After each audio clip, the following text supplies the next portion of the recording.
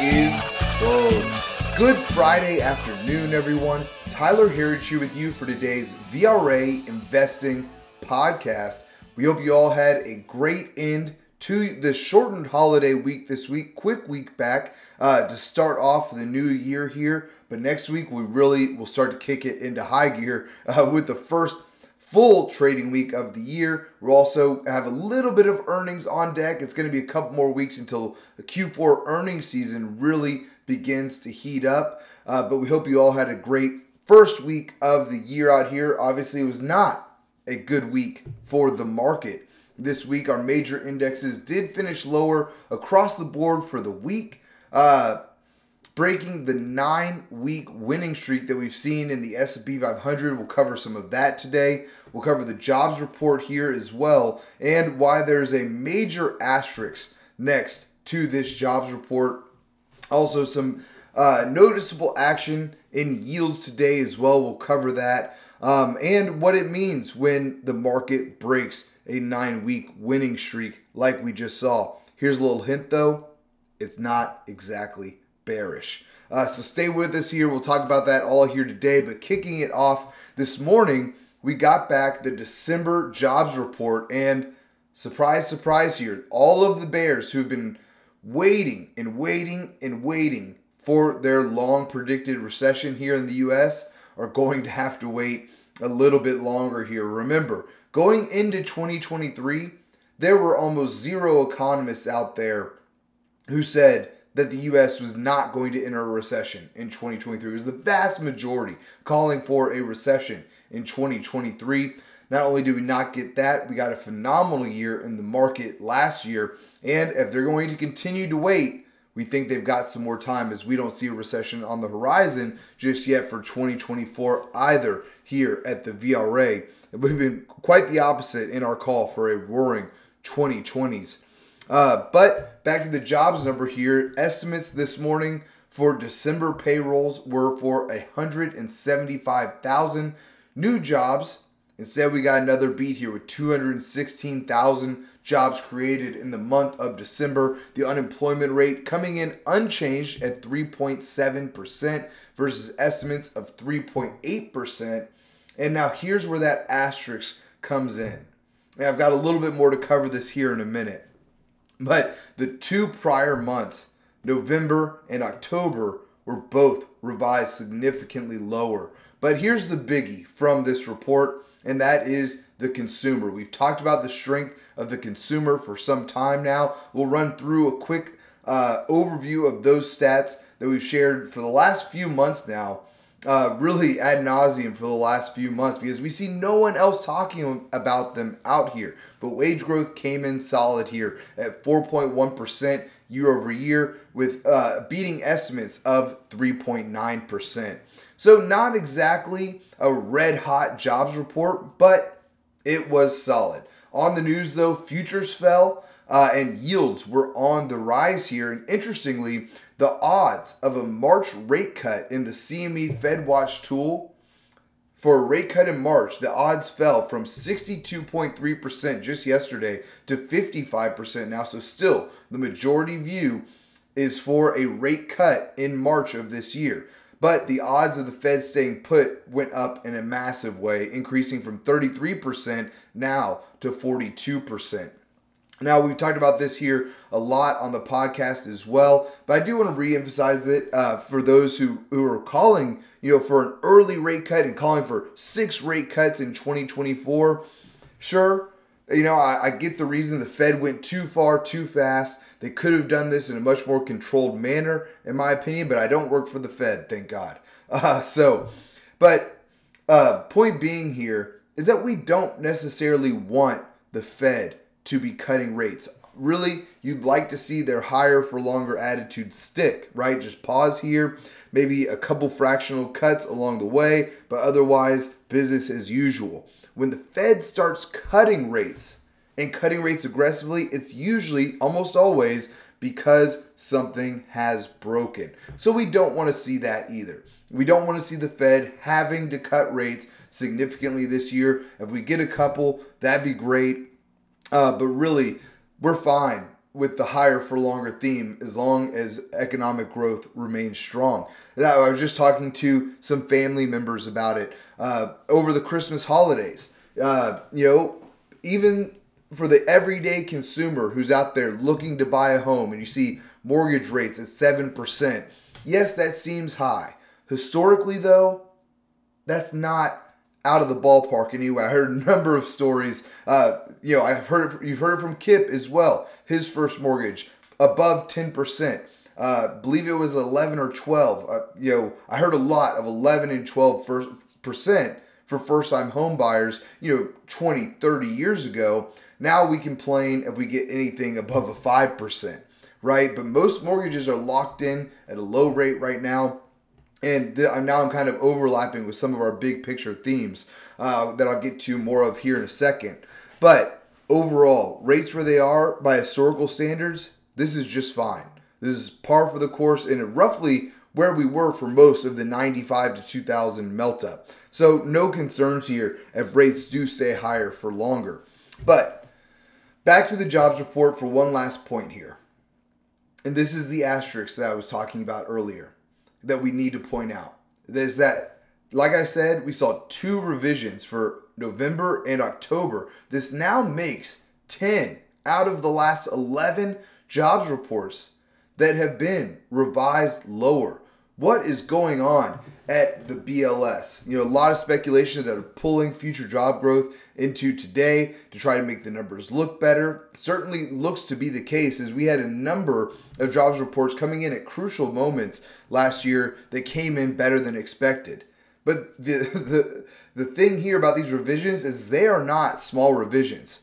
If you would have taken those numbers and gotten them last year in November, in October, those reports would have actually come in lower than expectations were.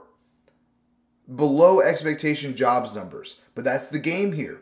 So it's really hard to tell sometimes what that true data is out there, which is why we say this here often. It's not the news that matters, it's the market's reaction to that news. And that's what we're always going to be watching, because at the end of the day, only price pays. And so the reaction here, a little bit less than ideal. Nothing crazy though. Remember, we did just come off of a 9-week rally. So regardless of what you might hear from the mainstream media, economists, Feds, talking heads, know this: the consumer remains strong and continue to benefit from a rock solid U.S. economy. Beyond these jobs numbers, this is what we've been talking about here for some time. Home prices at all-time highs. Net equity in homes, all-time highs. 68% of Americans own at least one home, with 1/3 of Americans having paid off their homes. That's also a record there. Then getting to the consumer even more. Consumer net worth, all-time high. Credit scores, all-time high, which means that we have a lot of room for Americans to leverage up here if necessary, for businesses to leverage up here as well, as over the last 15 years, both consumers and corporations have cut debt by 25% to disposable income, and then for corporations to market cap. So we've got a ton of room to lever up there if need be. Then we've got credit scores at all-time high and mortgage defaults at all-time lows. So this is what we see as we see it, the beginning of economic expansions rather than the end. At the end, everyone's all levered up, stocks only go up, fully exposed to the market, could not be more bullish out there. That's just not where we are right now. Yes, we've seen bullish sentiment be strong. We're still at extreme greed on the Fear and Greed Index. The AAII Bulls versus Bears survey continue to come in with many more bulls than bears. We got another uptick in that this week, as we now have 48.6% of investors bullish to just 23.5% bearish here. But something interesting that I picked up today was the put-call ratio. For all the bullishness out there in these sentiment surveys, this is what's going on in the market on a day-to-day basis. And today, the put-call ratio finished at a 1.2. That is excessive bearishness. It came in as, I saw a print today, as high as a 1.49. That is an extremely high print. And for new listeners here, the average is a zero point 0.7. So you see what a large jump up that is to 1.2 to really a 1.5. That is a very high number of bearish activity going into next week. But so let's take a look on that note at our markets on the day today, and I'll cover what this winning streak means for the market. But today we did manage out of the gate. The markets actually sold off on the jobs number, shot up in the first hour of trading, and then that marked the highs of the day. But we were able to rally off of the lows close, really in the last hour of trading to get back to positive here. And we did manage to finish with 3 out of our 4 major indexes higher on the day. The S&P up 0.18% to 4,697. And again, I know I've said it a bunch on this podcast, but last time here, I promise. This does mark the end of the market's 9-week winning streak. But here's what matters most with that statistic is that after a 9-week winning streak, stocks are up 1 year later 78% of the time with average gains of 12.4%. So we all knew that winning streaks come to an end, right? Eventually they have to come to an end.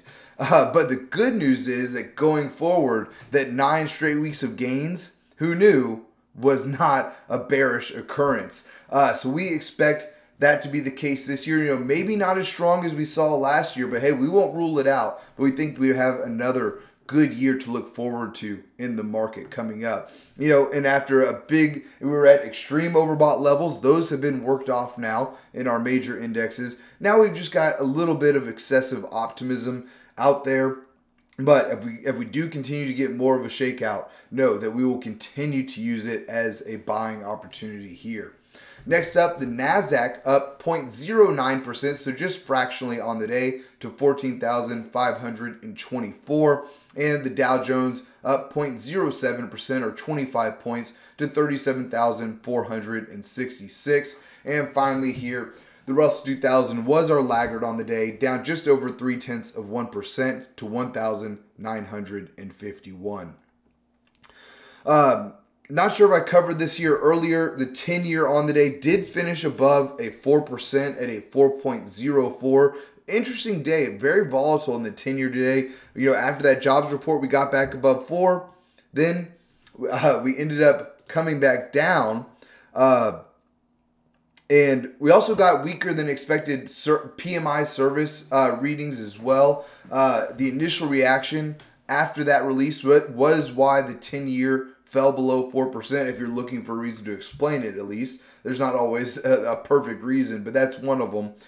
Then it did rebound into the close there, again, finishing at a 4.04.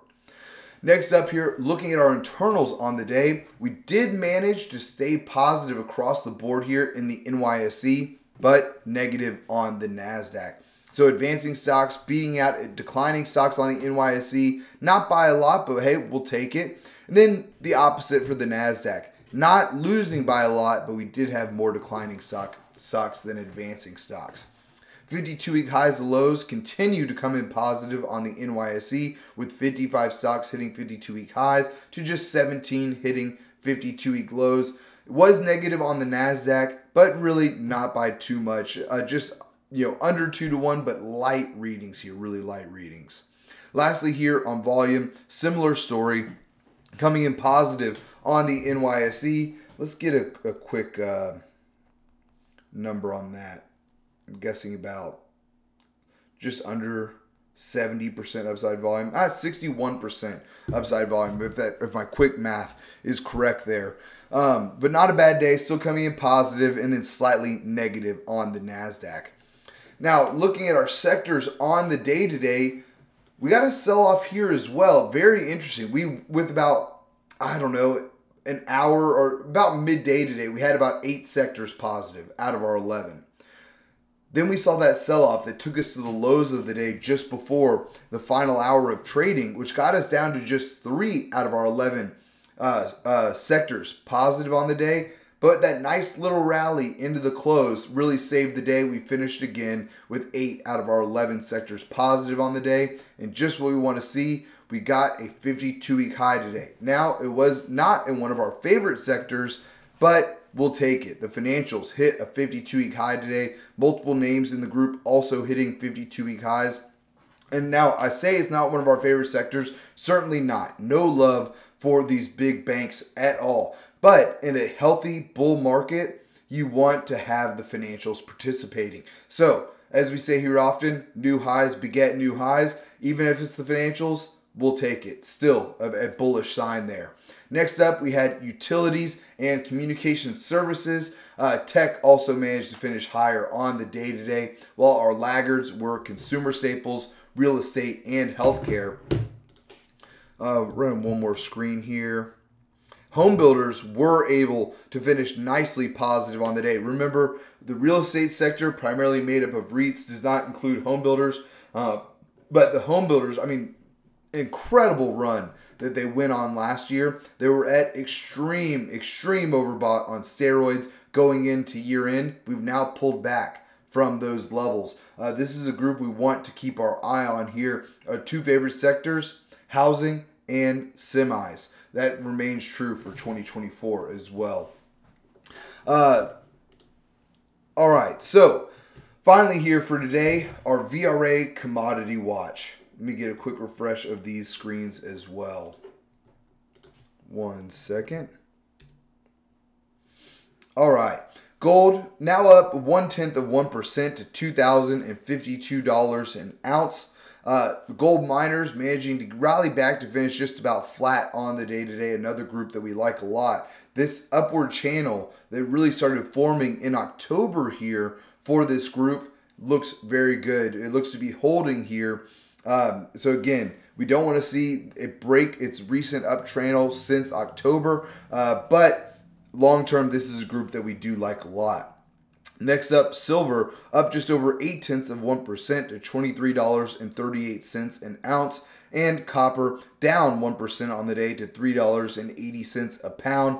Finally, oil continuing with a bit of a volatile week, but still in the lower 70s here, but up 2.4% to $73.94 a barrel. Finally here, Bitcoin, a lot of talk this week, right? SEC is supposed to either approve or deny next week. Well, the first application coming up will be for ARKS. That is January 10th. It's expected that if they approve ARKS Bitcoin ETF, they're going to do it with the other ones at the same time. So January 10th is the day to watch for here. So we're 5 days away from that decision. Bitcoin has had a great run leading up to this, is down on the day now 1.2% to 43,886.